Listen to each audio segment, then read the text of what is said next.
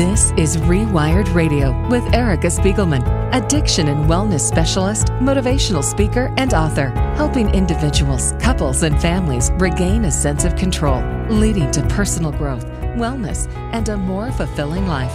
Here's Erica Spiegelman.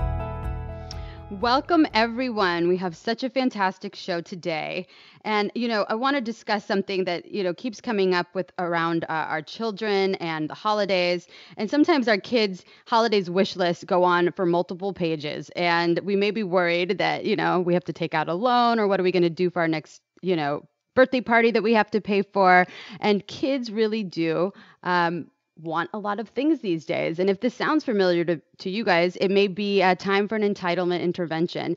My guest today, Dr. Michael Wetter, is the author of Earn It, What to Do When Your Kid Needs an Entitlement Intervention.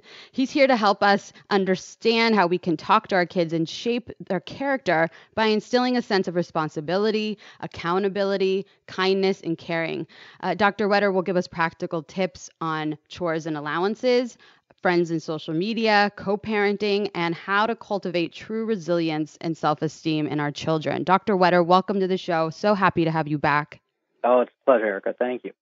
Yeah, our kids, I have so many friends that the kids have they have these grandiose ideas for their birthdays, and it's like always, talking, they're always talking about what they have to get their kids for the holidays. And it just seems like, well, I always think, don't they have enough? Like, I go to their homes and I see that these kids have wonderful lives, and I'm like, what else could you possibly give them? But, I think with this day and age and technology and kids being exposed to so much that, there's just this, there's this kind of entitlement that they just think everybody should have a phone at 7 and everyone should have an iPad. And so could you tell us a little bit about how this is been, creating, let's say, little monsters, or how this is impacting our kids' lives?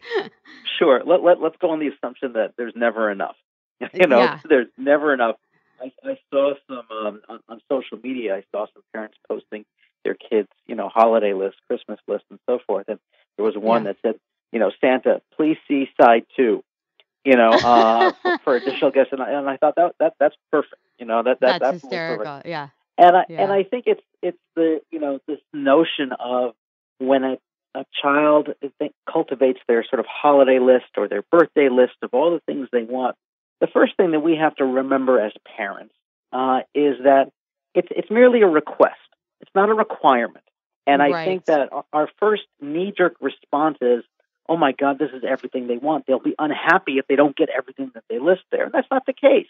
Right. It's a request. Think about, as adults, think about all the things we want that we always get, but we're so grateful for what we do get. And that's going back to the notion of gratitude versus entitlement, learning to appreciate what we do get versus what we immediately always want.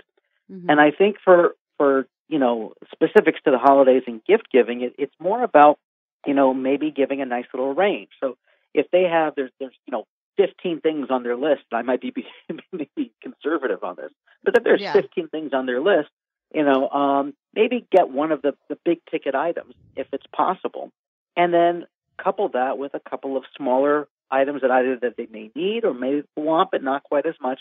And then to really say, isn't it wonderful that you got this thing that you really wanted, you got this Xbox, or you got this PlayStation, or you got this poster, or you got this iPad mini, or, Amazon, whatever it may be. Right. It doesn't have to be, we got you the PlayStation, and we got you the car, and we got you the cell phone, and we got you everything else. It's too much. It's too much. It's right. Much. And, I just think that we have to sort of set a boundary for our kids and set a boundary for ourselves as parents. Exactly. And that's where I was going to go to next is a little bit about, I do feel like it's the parents' responsibility to instill the attitude of gratitude or to teach their children what it is to be grateful, to even, as a contrast to show them how other children live in other countries or people that are less fortunate. And also one thing also I was going to ask you is, how much is, so if you give your kids anything they ask for, their self-worth and the value of who they see themselves as, their values in general, I feel like that affects their, like if in the future when they're adults, if they don't receive something or they don't get what they want, does that equate to them not being good enough? Their parents don't love them. Like, is there any of those narratives or, those Well, kind of, yeah. Absolutely. It goes back also to this notion of approval and Right. validation. And I think sometimes, and I see it in my own child, sometimes they'll get something that they really like and then they'll tell their friends about it. And if the friends don't go bonkers, if the friends don't share that exuberance, then your own child may discount the meaning and the value that gift initially had to them. And it goes also to, these days, social media. If you post something and it doesn't get 1,000 likes, Right. do you consider yourself of value? Do you consider yourself now, validated? And Right. I think it's our role as parents is one of the most crucial roles is to not just appreciate what you have, but to value the value you place on yourself and anything else. It doesn't matter if somebody else likes it or doesn't like it. Is it important to you? Is it meaningful to you? If it's meaningful to you, then you enjoy it, then you like it, then you cherish it, then you value it. Because that's a reflection of your self-worth. That's a reflection of your own capacity to soothe and please yourself. Later on, we have to think about it, prospectively. If it takes external validation for kids to feel worthwhile, it will continue and take more external validation for them to feel it as adults. That then leads to a dependency, and that then leads to low self-esteem. And we want to depression. Right, yeah, absolutely. And anxiety, and in many cases, substance abuse as well, because it's an external factor which induces internal pleasure. Absolutely. That's well said. Well said. And also, you mentioned this when you came on Rewired Radio the first time, just how parents have to be aware and mindful that they're mirroring that kind of behavior. You said when you drop your daughter off at school, you said something to the effect like you tell her, oh, I get to go to work today. Like you get to go to school versus, I have to go to work. It's just the way we use language and speak to our children, especially when we are teaching them about we as parents are the model. Right. There is no other, and again, regardless of what environmental, social, mini mirrors there are in the world, it all comes back to the home. It all comes back to the parent. And so if we express like, I have to go to work, or, God, I really want to have a bigger house. Why can't I have a bigger house? Kids hear that. They pick up on it, and it sticks with them. And so if you can every day just share a little bit like, I'm so grateful that we have a home. I'm so, there may be bigger, but there isn't better, and it's, yes, I love it. It's really giving that sense of, there are a lot of people who have more and there's a lot of people who have less. And we really have to appreciate what we have.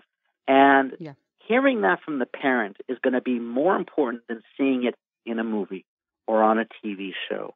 Or coming from a teacher. Parents' word is law. Exactly. And parents' behavior is law.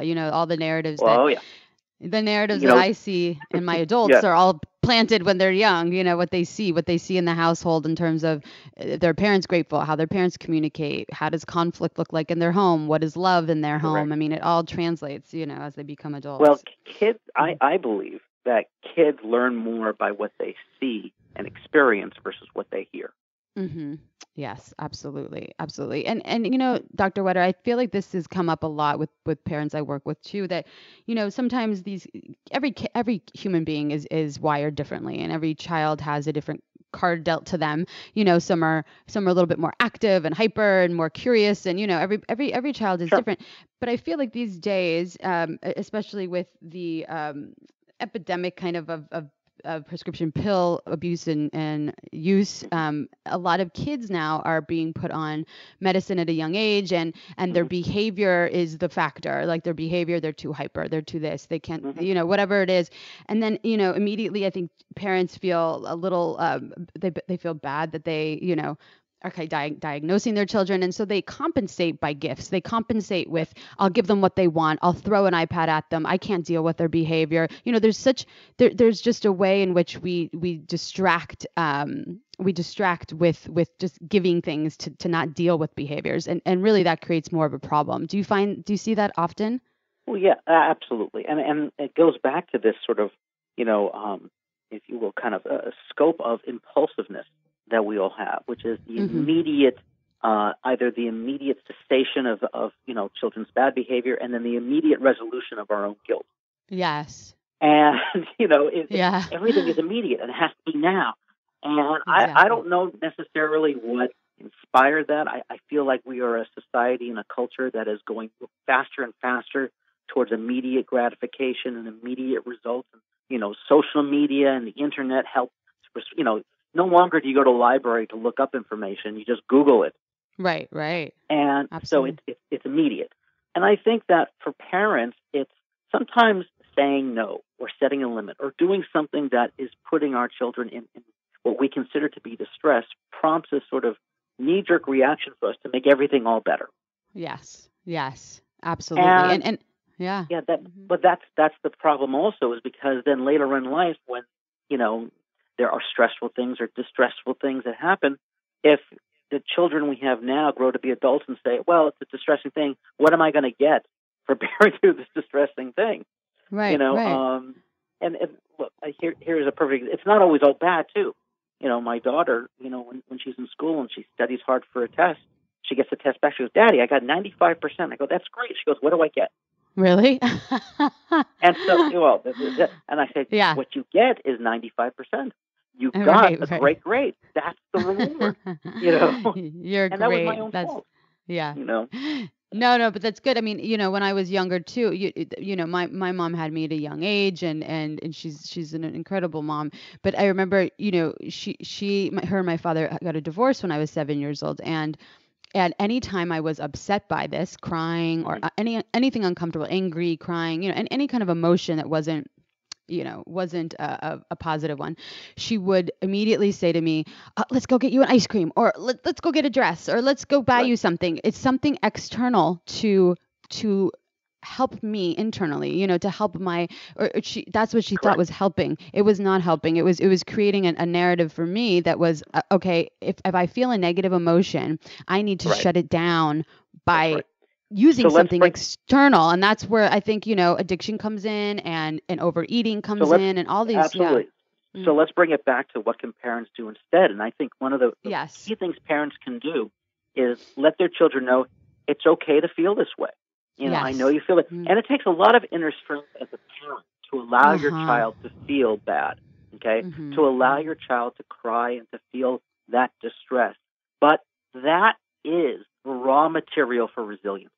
Okay? Thank you. And so it really is. And I've had shirts that have been ruined by the tears of my daughter, where I'm holding her and I tell her literally as she's sobbing, I say, it's okay to feel like this. I said, it's horrible. I said, there's nothing I can do to make this feel better other than to tell you I love you, and it will get better.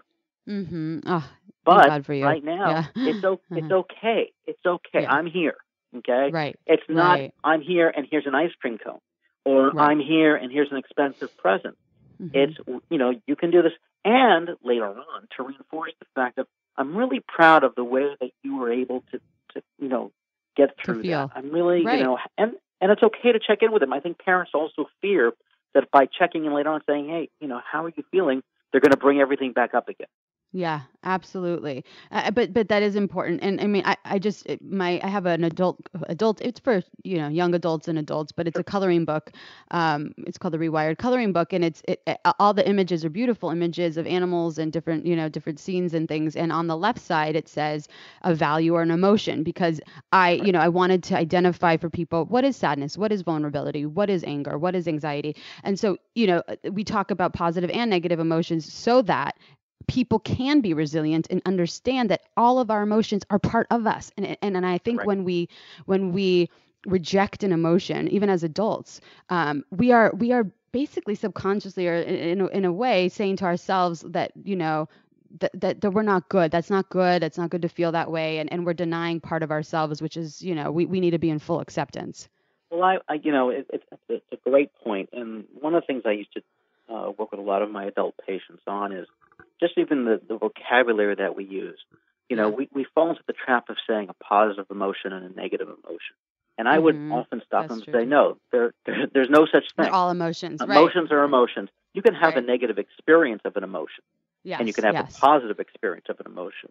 But all Sure. emotions are critical, and so that's what we want to move away from, And it's not like saying, "Wow, I really want my child or I want my lover to feel bad. I really want that because I want them to be resilient." No, it's about allowing them to and recognizing that it's building that character. It's building that capacity. It's kind of like a wound. You have to allow it to heal. Yeah, absolutely. If you keep picking at it, it gets worse. Right. So resiliency, that word, and I love it. I love it. And I want to explore it more because I feel like a lot of people aren't that familiar with that. And in terms of, resiliency in our children, but also resiliency in adults. And, is a resiliency built by experience? Like how do we begin, even as adults, that we get knocked down from time to time with getting fired from a job or a relationship ending or having issues with our kids, whatever it is. The resiliency, that word, is like getting back up when we're knocked down. That's what I think of. Resiliency is keep going when we don't feel like it. How can we get to know that word better and develop more of it in our lives? I think we have to incorporate it in the vernacular and the vocabulary of our day-to-day life. I think I absolutely agree with you. I think resiliency is the ability to pull ourselves back up when we feel we're at our lowest. Sometimes resiliency is not even taking an action. It's just being able to recognize we're in a low spot and we need to do something different, or we need to engage in self-care. Resiliency, in my opinion, is the opposite of giving up. Yes. It's the ability to persevere and the capacity to know that you can get through something. It may not be the way you want. It may not be what you chose or signed up for, but it's the capacity to know that I will find a way. And I think that resiliency really starts in childhood, and that if it isn't built in childhood, can you never get it? Are you basically screwed as an adult? No. It's just then that means as an adult you have to learn how to become resilient in a different way. You have to compensate. And I think that in that regard, things we start doing, the practical things we can start by doing, is to recognize and to say, there is no situation that I experience that I can't move through. I can get to the end. I don't know what the end will look like. And I think that's sort of what inhibits people's capacity for resilient thinking, is really seeing the forest through the trees. It's that negative thought pattern of saying, "Oh my God, there's no way out. There's no way out." Right. And to literally stop that. To literally stop that and say, "I may not see it now, but I know it exists." Exactly. And I love that mantra, almost an affirmation of there's no experience I can't get through, that experiences only make me stronger. I mean, there's so many things. I believe you said this. Did you talk about the probability versus possibility? Yes. Okay. Yes. I love that. And I've used that with clients, and I've told them, I've mentioned that you've said that, and I just want to make sure. I thought I was 99% sure that it was you. Yeah. Oh yeah. No. It's a beautiful algorithm, if you will. Okay. I love it. Let's share it. Is it possible that something can happen? Absolutely possible. What's the probability, though? Okay. Right. Think about it objectively. Okay. Right. Are you spending 80% of your energy worrying about something that may only happen 3% of the time? Yes. And when people start to recognize that, when people really start to accept that, they find that anxiety goes down, worry goes down, confidence goes up. And, and again, I think we as human beings, we as people, adults or children, learn through experience. So when we fear something and we see that we can survive the very thing that we feared, anxiety goes down. Yes. And you could recalling things, accomplishments and things you've been through. Like I'll have people that are, in recovery or recovering from something, and they'll say, I'm fearful of this happening, or I'm fearful I can't get a job, or I'm fearful this person will reject me. And I'll say, let's talk about some of, your accomplishments before you went into this dark phase of your life. Yeah, you got through school, you graduated, you've had successful relationships, what. So it's also reflecting kind of on, I think we forget really quickly that we have resiliency at some point in our lives. We have showed ourselves that we are resilient, that we are strong, that we can handle things. And then at some point, some of us, have a huge bump in our roads and get hit hard with something, and our self-esteem and our confidence and all those things are lost for a moment. But kind of reflecting on your past accomplishments, reflecting on the strengths Absolutely. right? I think that's helpful too. Absolutely. Recalling. You want to, the wonderful thing about the past and experiences that provides us with data. Okay. Right. It's not speculation. It's history. Right. It's data. And then we can incorporate also a little bit of projection into the future by saying, I want you to really imagine how good it will feel to be able to get past that. Just picture in your mind, you survived it, you did it. How will you feel? And how would you feel if you didn't? If you didn't try it, would you be kicking yourself later? Would you feel proud of yourself that you avoided it? How would you feel? And again, holding on to that, it sort of goes back to that concept of the self-fulfilling prophecy, or visualization, positive visualization. Yes. If you're trying to shoot a basket in basketball, you don't visualize you missing it. You visualize it going in. Right. It's such a powerful thing. It is a powerful, and that's what we have to, I don't want you to, people will often focus on, oh my God, what if I don't get this? Oh my God, what if this happens? I'm like, oh my God, if athletes focused on that, we wouldn't watch any of it. Exactly. It's so debilitating though when people are stuck in old narratives of, they've been burned before, they've been abandoned, they've been, there's been things that have happened because that's life and we're human beings and nobody's perfect. Yep. And, but staying stuck in an old narrative or my mom did this, so every woman's going to do this to me, or my father did this, so every man's going to do this to me. Those kind of narratives, I really try and help people see that, we cannot base everything that's happened to us as it's going to happen again in the future. Not every single thing. It's right? the principle of the repetition compulsion. Of that. I have to fix that which occurred earlier on. I'm just going to repeat it over and over again. It's pointing out those patterns. I mean, that's the process also of therapy. That's the process also of tapping into that insight. One of the things that I encourage parents to do. Parents reach out to me all the time. Whether it's via my website or by calling me or even approaching me sometimes directly. And they ask me, and it's wonderful, instead of therapy, they seek sort of parental counseling and coaching because they want to avoid having those failures or disruptions in their own childhood, in their own kid's life, so that later on they learn to become more resilient. But, and again, that's where if we leave it to our children to develop this resiliency on their own, that's where we fail as parents. Parents have to have an active hand in building resilience. It means being able to tolerate the negative. It means being able to tolerate your child crying. It means being able to tolerate to them bearing a little bit of distress. We don't want them to be in pain and we don't want them to be victims, but we have to be able to let them solve certain problems on their own and to deal with consequences. And that goes, bring it back full circle. Holiday gifts. It's not the 50 items. It's not in volume 1 and volume 2 of my, holiday, wish list. It's, you get something really special. And, for my child, we celebrate all the holidays. We got Hanukkah, we got Christmas going on, and, there's presents galore. But not every present is a winner. Okay? Right, not every present is going to, there's some where she'll open it and she goes, oh, yeah. A pair of socks, cute ones. Okay? Yeah. It was even something she listed, but it wasn't the top one. And so I feel that little like, oh, really? Well, that was not only a waste, but now I feel dejected. So I'm tempted to say, open 5 others. Maybe we'll hit one. We don't have to.